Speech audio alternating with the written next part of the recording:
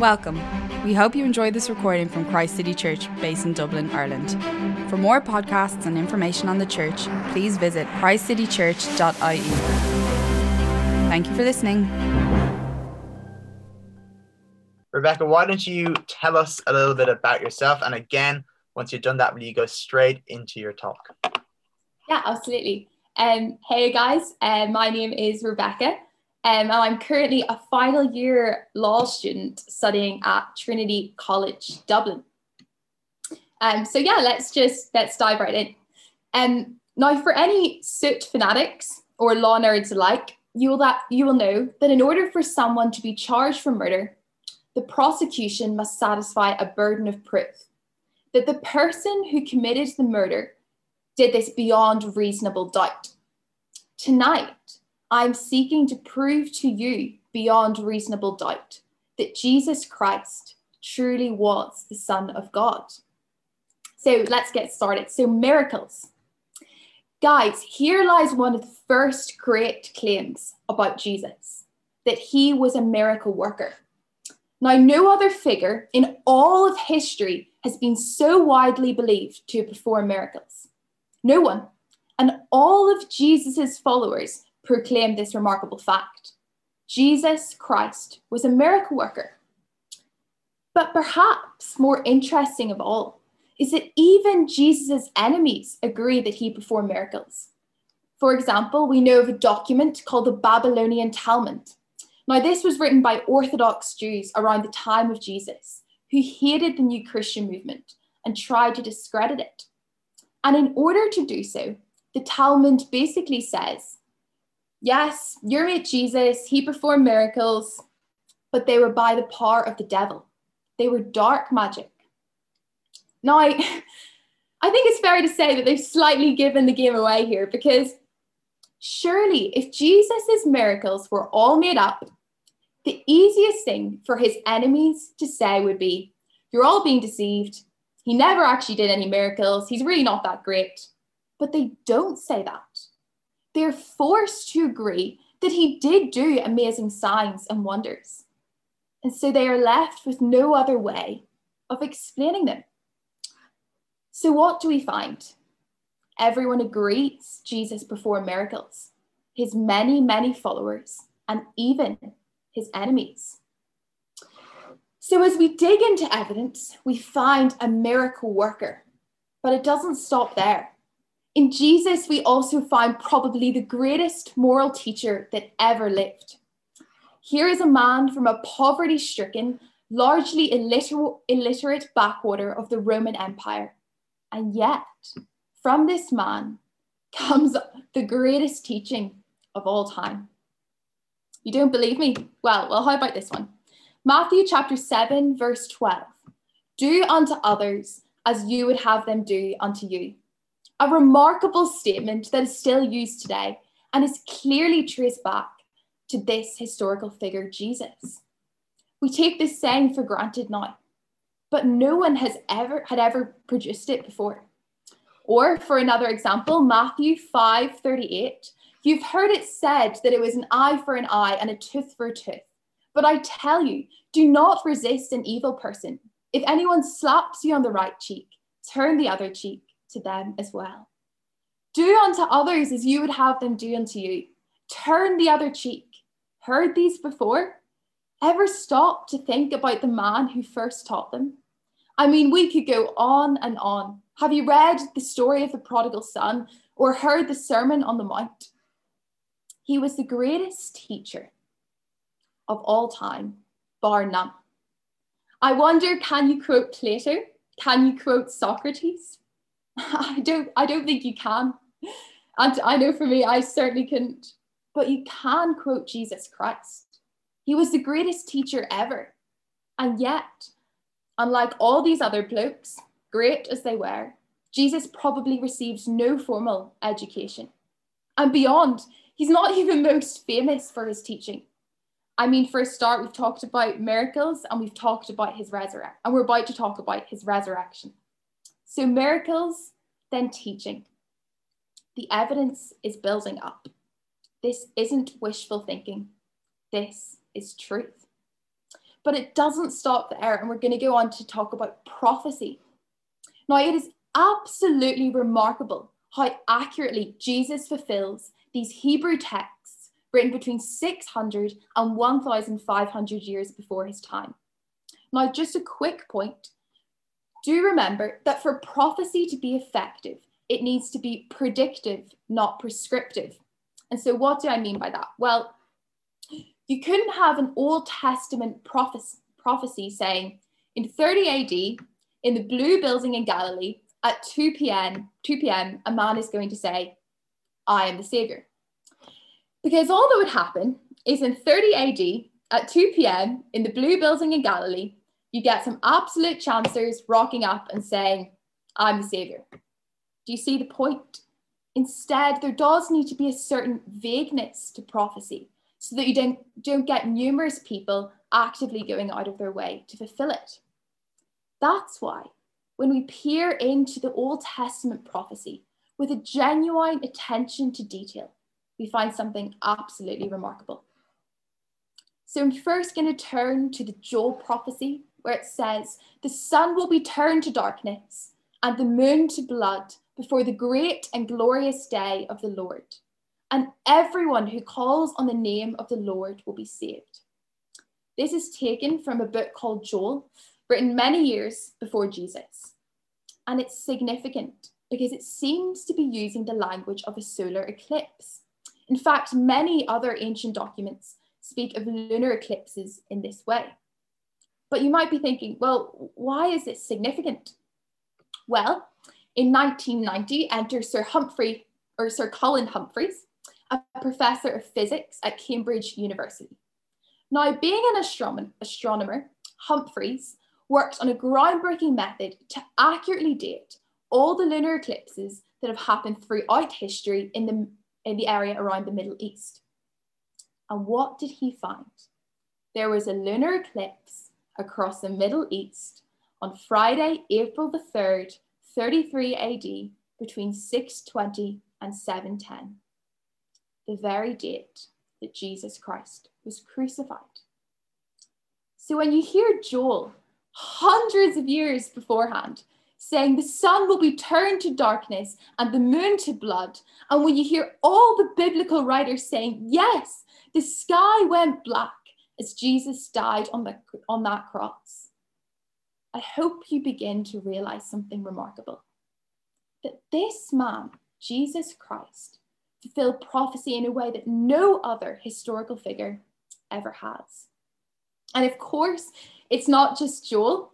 The Joel text is just one small drop in the ocean. In fact, I could probably spend hours talking to you about how Jesus fulfills prophecy, but I can imagine that our number of participants on Zoom would quickly decrease. So I'll share with you what has been the most striking example for me. In Isaiah 53, it talks about a divine character who will one day die for his people, specifically for the sins of his people, but will then live again. But get this, it does not just say he will die. It is much more specific than that. If you'll look with me, it says, he was pierced for our transgressions. He was crushed for our iniquities, and the punishment that brought us peace was on him, and by his wounds we are healed. It says he was pierced for our sins, and Jesus would go on to have his hands pierced. 300 years before the Carthaginians have invented crucifixion, and here is Isaiah saying, the suffering servant will be pierced for us. And again, there are many, many more. So at the start, I put it to you that Jesus Christ truly was the Son of God, and that the evidence we would discuss today would satisfy this burden of beyond reasonable doubt. There is so much evidence that Jesus Christ performed miracles, immeasurably more than any other historical figure ever. This same man probably produced the greatest moral teaching anyone has ever delivered. But it doesn't stop there, because it wasn't a coincidence that Jesus Christ performed miracles and taught with divine authority. It was all predicted in advance. Jesus Christ of Nazareth fulfilled prophecy in a way that no other historical figure ever has. Miracles, teaching, prophecy. You can see why billions of people throughout history have called him Lord and Savior. This isn't wishful thinking. This is truth. And guess what? We haven't even spoken about the resurrection yet. Miracles, teaching, prophecy. Well, that man who did all this died on a cross. And do be assured that Jesus Christ died on a cross is probably the most incontrovertible fact in ancient history. People may not like Jesus, people may want to discredit Jesus, but no reasonable historian in any decent academic institution would claim that Jesus Christ wasn't crucified. So the greatest miracle worker, the greatest teacher, the greatest fulfiller of prophecy dies on a cross. It shouldn't be a surprise what happens next. He rises from the dead. So now we're going to turn to look at the evidence for the resurrection. Where to begin? And again, much like the other 3 points, I could go on and on through evidence after evidence, but I won't, on one condition, that you don't mistake shortage of time for shortage of evidence. So a quick highlights tour. Well, there's many arguments for the truth of the resurrection, but one particularly telling argument arises when we ask, where did the body go? Now, no one who was simply apathetic to Jesus's cause would have gone through the extreme lengths of stealing and then concealing this desperately sought after body. So that leaves us with 2 options. Either Jesus's followers took it or Jesus's enemies took it. But we know his enemies couldn't have stolen and hidden the body, because they then spent the next century appalled and disgusted by the new Christian movement and desperately trying to discredit it. The Jewish establishment hated Jesus because he revolutionized their Orthodox religion. So if they had organized the stealing of the body, then they would simply have to produce it. But they were never able to do so. And then the political establishment, i.e. the Romans, they hated the Christians because of their subversive beliefs that Christ was greater than Caesar. So if they had stolen the body, they also would have just had to simply produce it and put an end to what they considered a dangerous myth. But they could never produce a body. So his enemies didn't steal and conceal his body. Well, then what about Christ's earliest followers? Maybe they took it. Maybe we're on to something here. Well, of course they didn't, because the early Christian movement was one of the most persecuted religious movements of all time. Indeed, many, in fact, most of Jesus's earliest and closest followers were martyred because they were convinced that Christ had risen. Why would they do that if they had the body? I mean, why would you put yourself through a painful death if you had the body there? Why would you die for a myth you knew you had created? And again, be assured, the resurrection of Jesus wasn't an idea that developed over time as eyewitnesses began to die off. No, quite the opposite. It was the first key principle of the earliest Christians. It is the centerpiece of all the literature produced in the first few decades after Christ's death. So who took the body? No one took the body. Because as the women in Mark 16 are told outside his tomb, he is risen. He's not there. And let me touch on that because that's another great piece of evidence. Have you noticed how the first people who find the empty tomb in all gospel accounts are women? Now, quite disgracefully, in the Roman world, like it or not, women were not allowed a voice in court. In the Greco-Roman world, their word can be relied upon. Now, do remember that Jesus is spectacularly countercultural in his confrontation of the misogynistic culture in first century Judea. But that's an interesting topic for another day. The reason I make the point is because if Jesus' first followers were fabricating the story of his resurrection, then it would be a ludicrous error to describe women as the first people to have found the empty tomb. That would make it easily dismissible. And yet, that's exactly what they do. Why? Why would they do that?